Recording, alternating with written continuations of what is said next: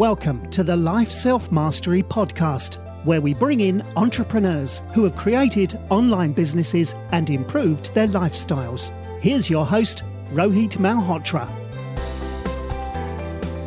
Hi everyone, this is Rohit from Life Self-Mastery, and I'm excited to have Brandon Kleinman, who's the founder of Birthday App, a fintech app that allows consumers to track, send, and receive birthday wishes and gifts at the click of a button. Welcome to the show, Brandon. Hi, so happy to be here. This is going to be real fun. Yeah, absolutely. So you've been into a couple of startups, but how did you get your journey started in this crazy world of startups? I mean, I'd be lying to say it didn't, somewhat pick me. I have this old joke where, back when I was a kid, a lot of founders, I ended up being a more difficult child. And you get this moment when you're young, where whether it's bad grades or getting in trouble a lot, you have to decide, and it's all subconscious, I think, whether or not they're right in that your skills are not good and or you believe that you're different and that it doesn't make sense to listen to them when they tell you don't have it. And so I've been an entrepreneur, literally, whether it was selling baseball cards or selling answers to the tests before they came because I knew how to get them. I've always been that. But my official journey probably happened. I had an idea when I was working in a job, and I convinced the CTO of the company that it was a good idea. And we worked from 9 p.m.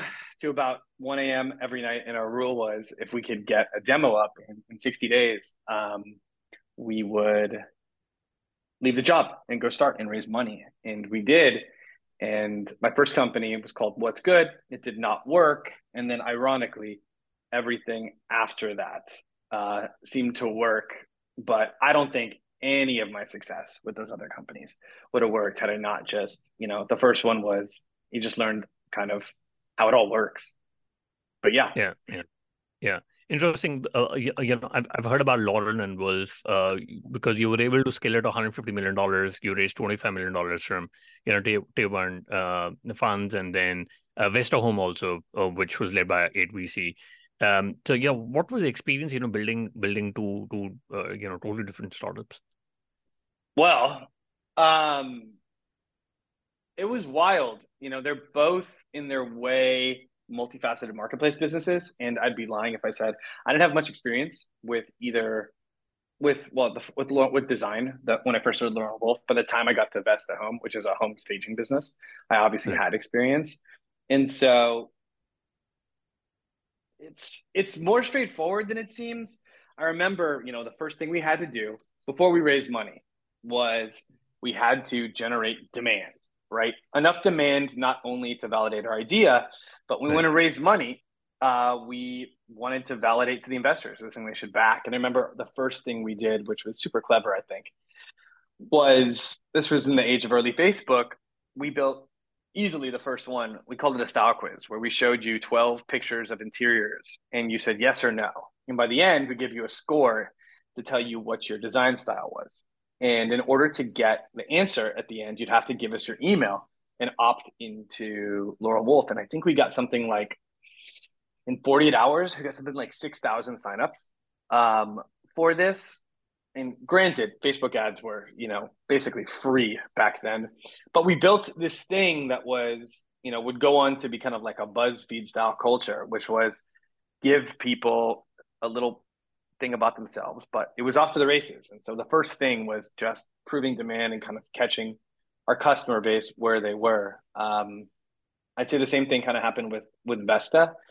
Was when we started doing it, it was very clear that the staging relationships were owned by real estate brokers, because most people didn't buy or own houses more than once or twice a decade. They didn't care who staged their house. They didn't know anything about it, but the real estate brokers were doing it multiple times a week in some cases. And so you go to the decision maker. And so we built our whole business around supporting real estate brokers early on, which allowed us to catch a lot of the marketplace. And there were some other real clever kind of activities we did with that in order to really try to capture the market on that. But it's this idea of you figure out who is the person deciding, not even buying, who's deciding how money is spent on your thing and then finding a way to get their attention. It's almost never selling directly. It's almost always, yeah, some version of figuring out, what they do in their daily life and like Right. what they will opt into personally. Mm. Got it. And what made you start about the app? What it's something which is very different from what you've done before.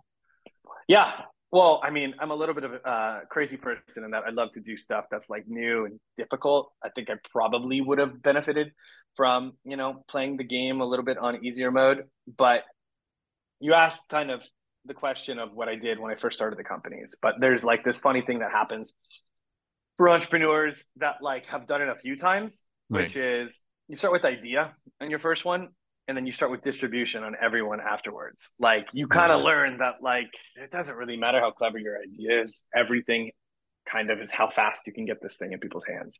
And Right. so one of the things that I have this theory on is this idea of like repeating moments. There's the opening up an app every morning. It's almost like ceremony. Like, when you in your bed, when you wake up, there's a ceremony with your phone. You look at all, whether it's Instagram, maybe you look at like the Athletic, if you're reading sports out here, the New York Times crossword puzzle. Everybody has a ceremony they do, right? And from a purchasing perspective, you have these holidays, Christmas, Black Friday, New Year's, which are enormous moments for connecting with friends, buying things. And I was doing the research. Also, I had built some fun side projects, and birthdays were bigger than all these holidays. They were just fractured, right? And I'm sure you remember back in the day with Facebook, you'd see everyone's birthday, you wish them a happy birthday. And so my belief was, well, if I could find a way that wasn't kind of didn't feel gross to go and find all your birthdays, put them in a single place, not Right. force anything on you other than a reminder that these people's birthdays are coming up, then I'd build this channel from scratch. And we did it. And holy shit, did people use it? Like even more than we thought originally. And it was off to the races. It's this uh, instead of looking for distribution for an idea, this idea was an idea strictly about distribution, I think. And Mm. I'm also a huge birthday person. And I know how special and important it can be. And it just felt like something that, they always say that I would use. And I do use it every morning. And so, yeah. Nice. Got it. Yeah, no, absolutely. But because I've been into business development and sales, I think this is something which is very useful for revenue leaders as well. Yeah. And is it US only for now, or have you rolled it out across? It's only US for now. Some of the ways that we find the birthdays are a little bit more difficult as we get into new country codes. There's like a whole model basically that matches kind of phone numbers sometimes and names sometimes and a bunch of other stuff on your phone sometimes. And so we expect to expand, but currently we're only the US. Okay, got it. And you also use a very sophisticated AI generated tool to scrape out all the records. How do you use the technology to gather all the information? It wasn't called AI when we built it, but I guess it is now. I would say that, or what it is, it's just straight up, is there's a lot of public data on the internet. We didn't buy anything like secret or anything like that, but we have an amazing team of engineers that were essentially able to take all of this messy data that they're collecting kind of secretly about you and putting on the internet, clean it up and serve it back in a way that you can use it. One of the other things was, I remember I always find data on me on the internet, and our take was if we can offer something, as long as it stayed free, if we can offer something free that kind of takes the stuff that already exists on you and allows you to get value from it, um, we're not saving the world, but like I feel like you're owed it. And so that's kind of how we did it. There are some tricks that we found just by mostly psychological things, like what signal how close somebody is to you, but it's mostly using public data and then building this kind of confidence machine. Mm. Got it. And you mentioned about reminders. Yeah, I was just wondering, what sort of gift options can people access through birthday app, and how does it make it easier to Yep. gift? Yeah. So coming up, we're relaunching our gift store. It Right. is going to include flowers, chocolates, Nice. last second experiences. But the whole thing here is that most people plan. We actually did the largest survey on how people think about birthdays, I think ever, which Right. you'll see coming out in the news. But most people, something like I want to say 80% of birthdays are planned for the week of. And so Mm. sometimes it can be very difficult to get a gift in time. And so we try to hack that process where we know that you're going to be showing up, and we make it so you don't kind of end up having to do something that doesn't seem very thoughtful. And so it'll cover food experiences, um, some really cool CPG products for partners. But yeah, and it's one of those things where it's a living store where depending on kind of what people are demanding, we can kind of figure it out. But there's a good chance you go buy, you can buy elsewhere as well. But we try to just make it as easy as possible to kind of be thoughtful. There should be a scheduling feature as well. So at some point, you can say, these people I have to get gifts for. And we make sure you do not miss that day with the gifts. Okay, got it, got it. And yeah, many people still rely on Facebook and calendar sync, but how do you gather all that birthday information? Yeah, and what if Facebook stops you from gathering all that information? Is that We a don't have, we're not relying on any of those companies. Like we built, our model is pretty self-driven as far as okay? things go, so we're protected. That was like the whole thing of the company was, can we build, it's kind of was the old joke, it's like using a sledgehammer to hang a picture. Like Mm, I don't want to use Facebook to remember a birthday. Like mm, there's so much stuff there that like I don't want, that I don't need it. So we're here to solve singular problem, which is this birthday and showing up for your friends problem. And we believe that there is a monster place for all of these, for both people, but also these amazing companies that have built products everybody wants. That, one of the funny things that you'll see on the survey is that the number one way people decide where to get people, like for gifts, tends to be the exposure effect, in that whatever they saw in the last 2 weeks ends up being kind of like the small universe of what they pick from, and which oh, sucks because it's one of these things where like there's perfect gifts for people out there, but right. it's just impossible to figure out when is the right time to approach them, especially Mm, when it comes to birthdays and kind of personal events. And so we're doing this so these products find the audience that actually wants them just at the right time. That stuff matters. The coordination problem is huge. mm, mm. Got it. And I was just wondering, is the distribution approach more B2B focused, like partnering up with companies for employee rewards and recognition, but and how did you get your first 1,000 users? You mentioned you got it all organically, but how did you manage to do it? Yeah. So to the first question, what we're seeing, we see a lot of real estate professionals as well as uh, finance, kind of money management professionals use this on their own phone to reach out to their customer base. We don't Nice. have a B2B integration yet, but you can use it for that. Right. And then, from the perspective of how do we get our first users, it just started with friends and then it grew. And then there were a couple organic TikToks that our user base put out that got us a lot of users. We get mentioned in lists all the time too. Um, and yeah, so far that we have some ideas for some pretty targeted semi-organic. I think we'll get coverage some places for some really, you know, for some stories that I think are going to come out. But yeah, and there is just, people send, I don't know if you've seen the app lately. I assume you have, obviously, but you can send cards where like I can take my face, put it on like a really ridiculous card that says like "Happy birthday, let's catch up," and it's my face on a hot dog. And so you find that people send these cards and they're watermarked birthday app, and people come back, and so there is a little bit of endemic product growth. Got it. Got it. Super interesting. And what's the revenue model like? Do you take fees on the gifts or from the Take brands? take fees on the gifts, as well as we have some partners that we're going to be doing some additional kind of things or pieces with, and then there will end up being an advertising component to the business that, like, we have all these amazing reminders. I think the average user basically opts in by choice. Like they pick out, I'm trying to do the math in my head.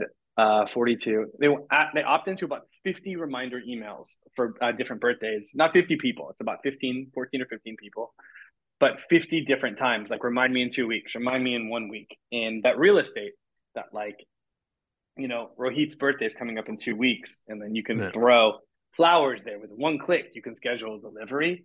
That real estate is preemptively crazy for these brands. And so we're rolling out a feature that essentially is going to pair these in the future reminder dates with these products that should, from testing, have pretty ridiculous conversion rates. Got it. And yeah, especially since you've been, a couple of startups, and we have a lot of founders who, in the early stage, who are listening to this show. What's the single biggest mistakes founders make when they're trying to find a product market fit? So there was this great, I'm going to use like something that I saw that I really liked, but to kind of back into a bigger point. But like, I think there's a guy who did Zenefits and is now doing Conrad Parker, I think his name is, I want to say. Yeah.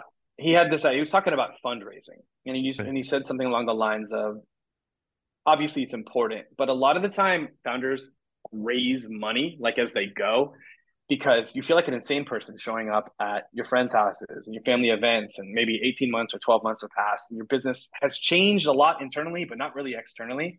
And so you need this thing to explain to people that you're making progress. And a fundraising round is a really good way to explain that the business has grown or progressed, but a lot of it is for you to feel less like, a loser or something when you're talking to everybody who has no idea what you're doing. And so I think in general, it's really easy, whether you're hiring too fast, whether you try to go raise money too quickly, whether you build a bunch of features, it's really easy to get caught up in feeling awkward about that. Sometimes this takes time, and sometimes the growth is really lumpy, where it's like, it'll feel like nothing's happening for 9 months and then everything will happen. And so I think it's never going to go away, the feeling of social pressure of like having to explain to people you're building your own business. But I think it's getting in touch with like what things are pushing you to make decisions, because you feel, this is the most intellectually violent sport I can think of. Like, you're building this thing in a room that nobody understands, and you're having to explain it, and you're having to explain like how it's grown. And so really getting in touch with how you feel about where you're in the company and how that affects your decisions is a really, really big one. Also, another fun one, because I imagine everybody's thinking about raising money, is I always like the adage, if you want money, ask for advice. If you want advice, ask for money. A lot of kids roll in or people roll in and they're like, we need this much money for this. And I find, unless you already know this person and they would back you kind of through anything, that it's a weird negative social signal. It's kind of like dating, you want to have your intentions, but if you state them overtly, there's something that's not socially as acceptable there. And so you have to get really good, I think, at pushing for what you want without asking for it in the beginning. I have a bunch of things. But yeah, those are the two that come to mind, is just like really understand what you're insecure about while you're building the business, and just make sure that it's not driving decisions. And then the other one is that like most of this is like a social dance. And so don't think, especially when it comes to fundraising, don't think about it's not a pursuit, like a logic pursuit. Nobody's giving you money for completely logical reasons. Every one of these people, most of these people, are either managing somebody else's money, or they're managing their own, but they have an interesting relationship with it. And so understand it on kind of the emotional level when you go and do it. And don't, it's really dangerous to like think about people making decisions based on logic. It almost never, ever, ever is the reason anybody makes decisions. I think it is for everything, but for fundraising especially. Got it. And And what's your biggest piece of advice to founders when they're trying to find the core target audience and customer discovery the right way, especially because founders want to target a lot of ICPs? So this is kind of the thing. I feel like people don't talk about it as much. This kind of goes to the feeling like shit where you build your company too. A lot of the biggest stories that Airbnbs, Facebook, it reads as if they did some type of like magical like target customer building and they knew it and they went into it. What mostly normally happens is they do stuff and then something works that's not exactly that same idea. And then it takes them a pretty good amount of time to really understand why people like their product. Like it's growing. You'd be surprised how many of these giant growing companies have no fucking clue, excuse my language, like why it's growing or some type of like 70% understanding, because it's so complicated. Like you can see the numbers, but the numbers tend to not always do the full kind of reasoning unless you're in a very straightforward SaaS business. Like they tend to not always tell the whole story. And so what I'm getting at here is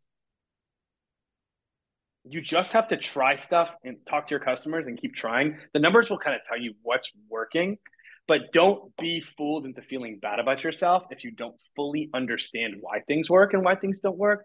Most of the big stories are historical revisionisms where like way later they told the story as if, oh, we had this happen, A happened, then B happened, and then it was obviously C. It is almost never that. It's, they find C 2 years later when they're telling the story on stage. But I would say there's quite literally no substitute for just going out there, talking to customers, getting your butt kicked. And yeah, also just trying, one of the things that kind of gets in people's ways, I think, is you have this idea how the world works and you stick to your own logic. And it's tough because, you think like everything has been earned by experience, so it has to be right. But like, I've been on projects before where it's completely irrational at like why people, my brother is also an entrepreneur in the kind of sports card space. He's got a great company. It's called Rare One. You can check it out, rareone.app, but it's basically, it lists where all the most valuable cards are currently in the world. Like if they've come out of packs already or they haven't. Yes. And it's one of these things where the logical stuff, like it worked. People really like to track their cards. But some of the community stuff, just like hanging around in a chat room or whatever it is, tended to have the biggest lift on growing the audience. And even to this day, like we can kind of explain like why people like to do it. There's the obvious stuff like, oh, they're just looking for a community and like these are their friends. But like it's not clear how you scale that. Like, and so the answer is just try stuff. Like if anybody tells you they have some type of framework to really get to it, they're probably trying to sell you something. And the one thing that I have seen that is helpful is there's a book called The Mom Test.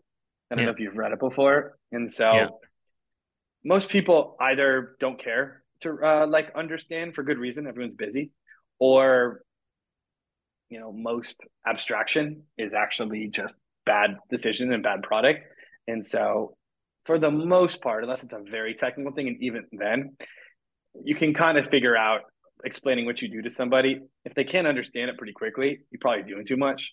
And so, yeah, I've always tried to do that. Like this was really hard with Birthday App. Our big, amazing magic miracle is that we know all the birthdays that you don't know. And it sounds very simple the way I just said it there, but you'd be shocked. I even have investors on the cap table, I think, that believed it was a birthday app for storing birthdays that you knew. But it was so bizarre that we knew everybody's birthday when you opened up the app already that people didn't even perceive it as like that the app could possibly do it. And so as many times as I would explain it, they would just assume like it was, they were pulling from Facebook or they were pulling from like your iPhone. And as many times as I explained it, it didn't hit with everybody.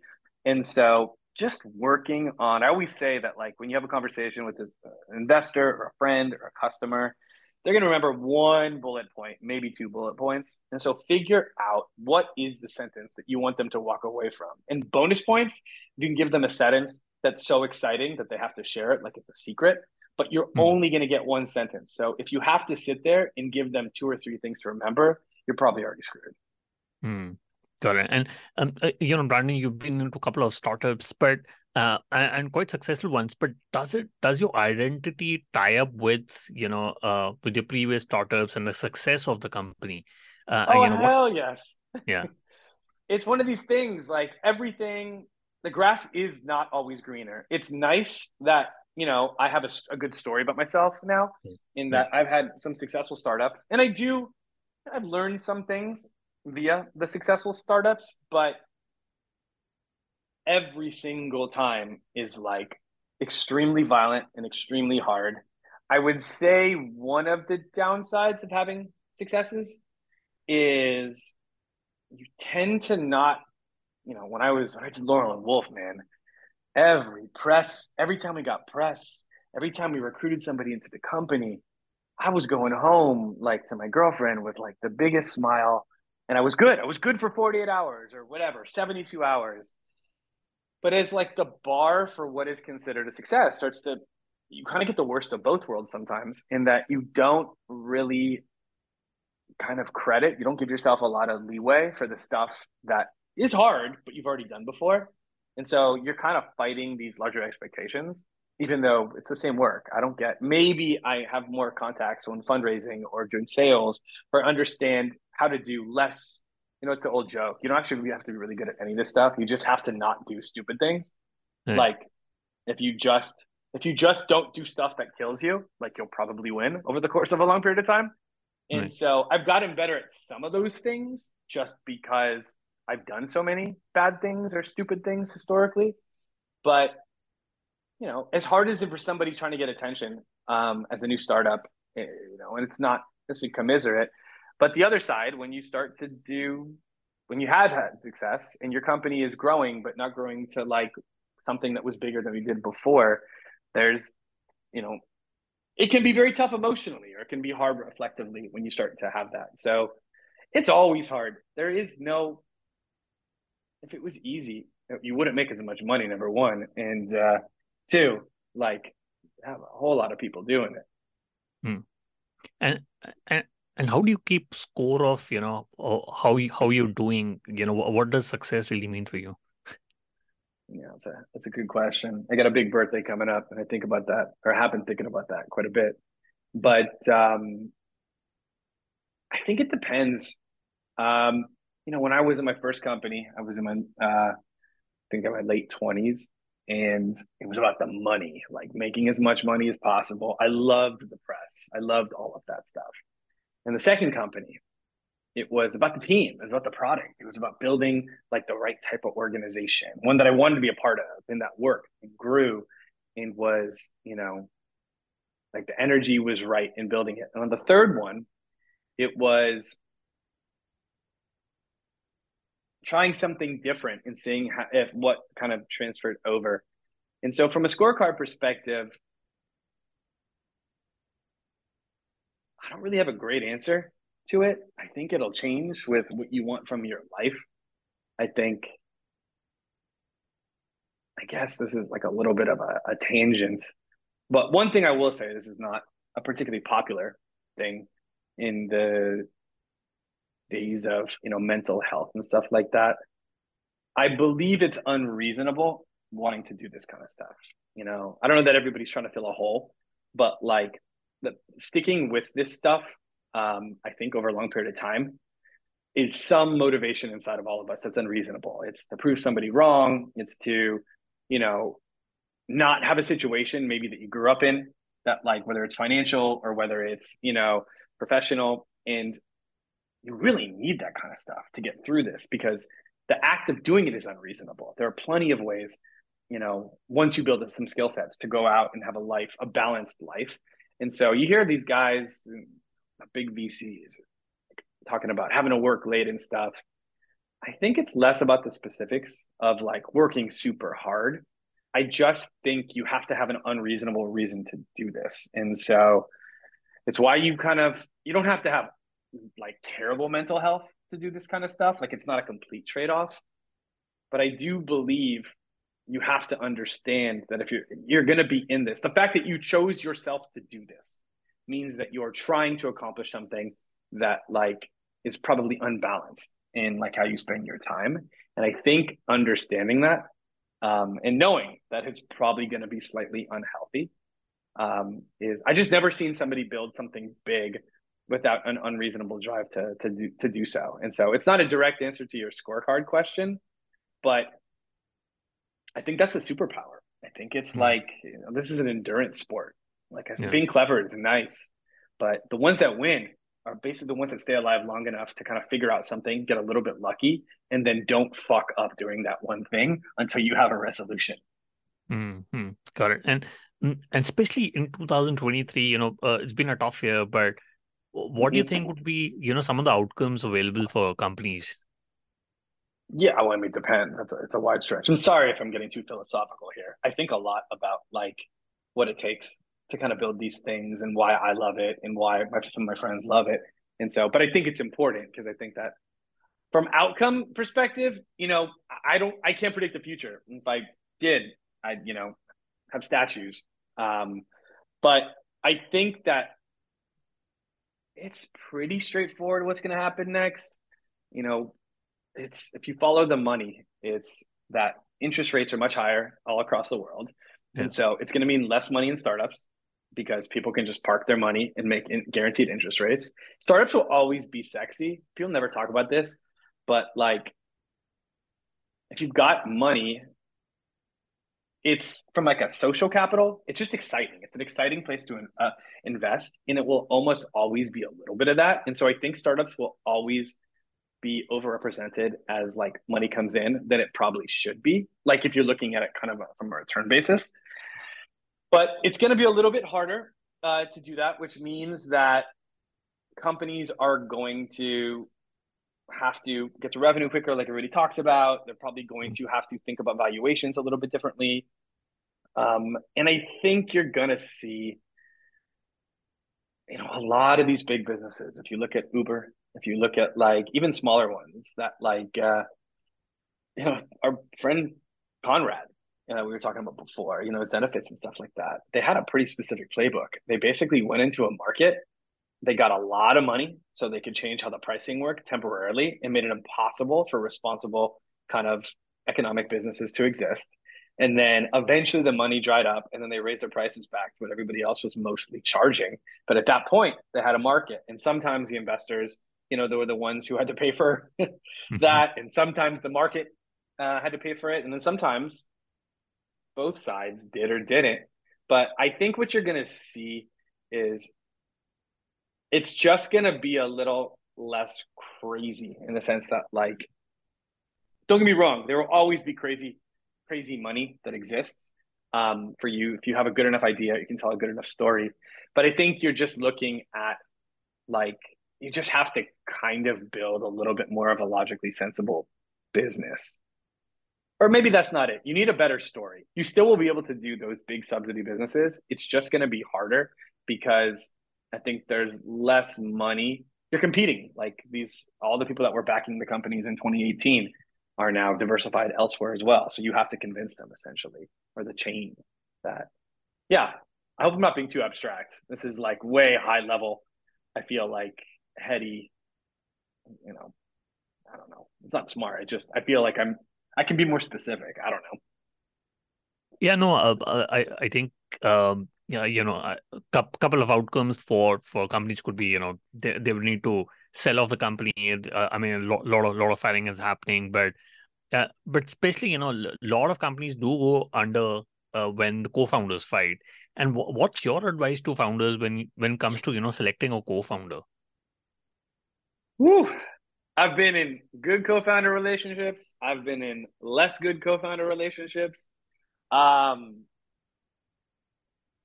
It's funny. If I knew this, I would definitely go and be a marriage counselor more than I'd be a co-founder counselor because it's about the same. But I think that the one thing that has been consistent is there should be as little skill or responsibility overlap as possible. What ends up happening if you have a lot of responsibility overlap is you get resentment, whether it's somebody doing the thing that you should feel like should be your responsibility, or worse, one person starts to take more of the stuff and feels like the other person. There's also this weird thing where, when you have two people who have very different responsibilities, they also don't really understand as much what the other person does on a day-to-day basis, which the way that like the human mind works, I think makes it so if you don't understand it, you can't reflect on it and you can't be mad at it. And so, if you have a technical co-founder and a sales co-founder, they don't really sit and be like, well, shit, I wish that he was better on that call because of XYZ. And so if you don't kind of reflect on it, like I said, you don't build resentment for them not doing as good a job. You still need to see results. And so when you don't have overlap, I think you don't evaluate each other as hard because both sides are unfamiliar to each other. Does that make sense? Yeah. And so that would be one of them. And then also,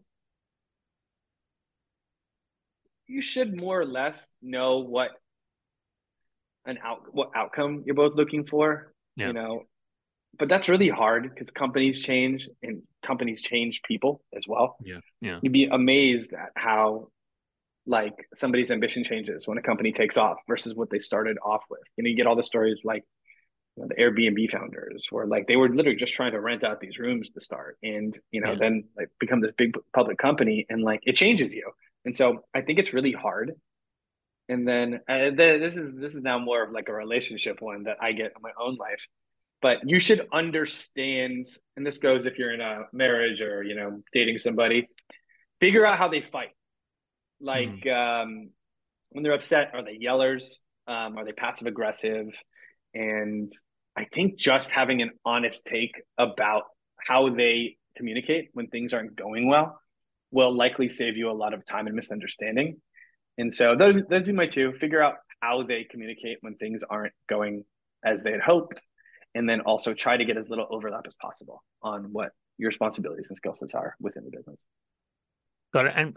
And just to follow up on that, do you think before you start a project, should you talk about what values aligns, and what is the goal that you're looking for? Does it make sense, or it's more about? It's funny, like it's one of these things that's really hard in that, like, I don't know, if I asked you what you loved about what makes a great relationship to you, and then I showed you the footage of the last 10 years of your life, my guess is it wouldn't always match up. And so I think it's really hard to you should ask people, because it's always important, especially for like starting to build a place where like you guys can talk to each other. But I think in general people have what they want to be from a values and outcome, and then how they act. And often there's a bit of a disconnect, and not by any fault of anybody's. It's just really hard to evaluate yourself, I think. And sometimes if somebody says they're one thing and acts the other way, and they truly believe that, it creates even more animosity because it feels like you are misled, even though no party was trying to mislead the other. I think that the only way to really do this, and it's kind of the same as finding customers in a startup, is it's why it's really hard to find a co-founder when you just met them, is like time. Time is the number one indicator on what somebody is. And even better if it's time plus, difficult things and being really close to each other. And just pay attention. Everybody tells you via action, whether it's a partner, a romantic partner, a customer, they tell you what they are. You just you choose to listen and actually take them at face value, or you choose to like we were talking about before, kind of rationalize, well, this was because of this, but like people, that's a long answer, but time and just getting dirty with people is the best way to figure out what it is. And if they're a dick up front, excuse my language, or if they're dishonest up front, you can almost guarantee that like that is more or less what you can expect to see moving forward. Yeah. And Brandon, you raised a lot of money in your previous startups. What's the biggest piece of VC advice to founders that you find is not correct, or you find it to be wrong? I got a bunch. People think about funds as organizations, Like, Right. oh, they like this type of thing. Right. Most decisions within a fund are made by a small group of people, and they're made individually, and they tend to be reflective of that person's personality, what's going on in their life, what's in the news cycle. And so thinking about every investor you talk to as an individual with individual motivations and individual distractions and individual goals is a big one. Firms don't exist, even though they want you to say they do. They do not. Everybody has. There's like an old joke in SaaS. I saw it on Twitter, and I think it works for investment too. All products should be built to either make sure somebody doesn't get fired or to get somebody promoted. And I think that it works for the same thing for investors. Especially as you get closer to early stage, I think that it's so hard to determine what's going to work. Right. What you're really trying to do is, an investor's job when they go into a meeting with you is they are looking for every reason to say no specifically, because if they looked for reasons to say yes, they'd have no money left over and it wouldn't work. And so they are actively, and it's smart, looking to disqualify you. And so your job is to, not get disqualified over time with them. I'm trying to think what else. Those are some good ones. Very few investors will invest without a relationship. No, that's not true. Let me take that back. Most investors, which everybody knows, will invest when other people are investing. It is very, very hard. And so people go out there and they do this thing where they're trying to get around together. But really what ends up happening is you find, oh, I know what I can talk about too. I'll give you one more after this one, is your goal as a company. And everybody's, you don't have to be this charismatic. I know I'm pretty high energy. You can probably guess, but there's introverts, there are numbers people, but your goal is to get somebody so excited about what you're doing that they text their friends, that their investor friends, that I found this thing, and their way to brag is to say, you should check this out. And so you should be thinking about, especially early stage, the emotions you create, and not, your business is not a business at that point. It's an idea. Even when you get to the A and the B, you're still selling this idea of potential. And so people fall into this trap of you need this much revenue, need that. In some spaces, it is, there are benchmarks that really kind of dictate, pricing and stuff like that. But it's an emotional pitch. You are not building a business and raising money are two pretty different skill sets. And so your job is to get one person emotionally excited about you or your space or your growth. And you pick one thing. You don't want to convince people of three things at once. There's almost always one thing that gets them hot. And then they bring in their friends. And if you're trying to get in a competitive round, once you get one person excited or nervous or whatever, and you tell all the people in their social group, you'll start to see that you don't actually have to convince anybody. And so think about this process. This goes back to the first thing I said, is that you're pitching an individual with their own individual stresses and goals and hangups. And your job is to quickly understand what those things are and get them emotionally invested in what you're doing. If you can figure that out, you'll never have trouble raising money in any market anywhere. Got it. Super interesting. And I quickly want to do the top three. What's your favorite business book? The first one that comes to mind is an old school short book. It's called The 22 Immutable Laws of Marketing. I think it's Trout and Reese. Do you know it? Yeah, I've heard. And so it's a book on positioning, but I think it's something more. I think it is underappreciated. It's this idea that, I'm gonna get a little bit abstract here again, so stop me. But it's this idea that every decision people make is relative, right? There's my favorite was, I think it was Budget, when Avis or Hertz was the big rental car company, and they were just in second place, right? They could not figure out anything. It was like a mad scramble for the second. And they created an ad campaign, which was, we're second, but we try harder, right? And it was this honest take. They weren't trying to front. They're kind of the Pepsi to the Coke, right? And I think this understanding that the way everybody processes information is relative to what they already know not only can help you position a business or a fundraise round, but if you really think through how you're communicating to people, whether you're recruiting, whether you're raising money, whether you're trying to talk to customers, it starts to make you understand like where's their head now, how would they perceive us in addition to, or like relative to the truth they have right now. And so I go back to that book probably 2 or 3 times a year. It's got so many marks in it that like it's probably hard to read some of the pages. But that's the one that comes to mind. There are a bunch of really good ones though.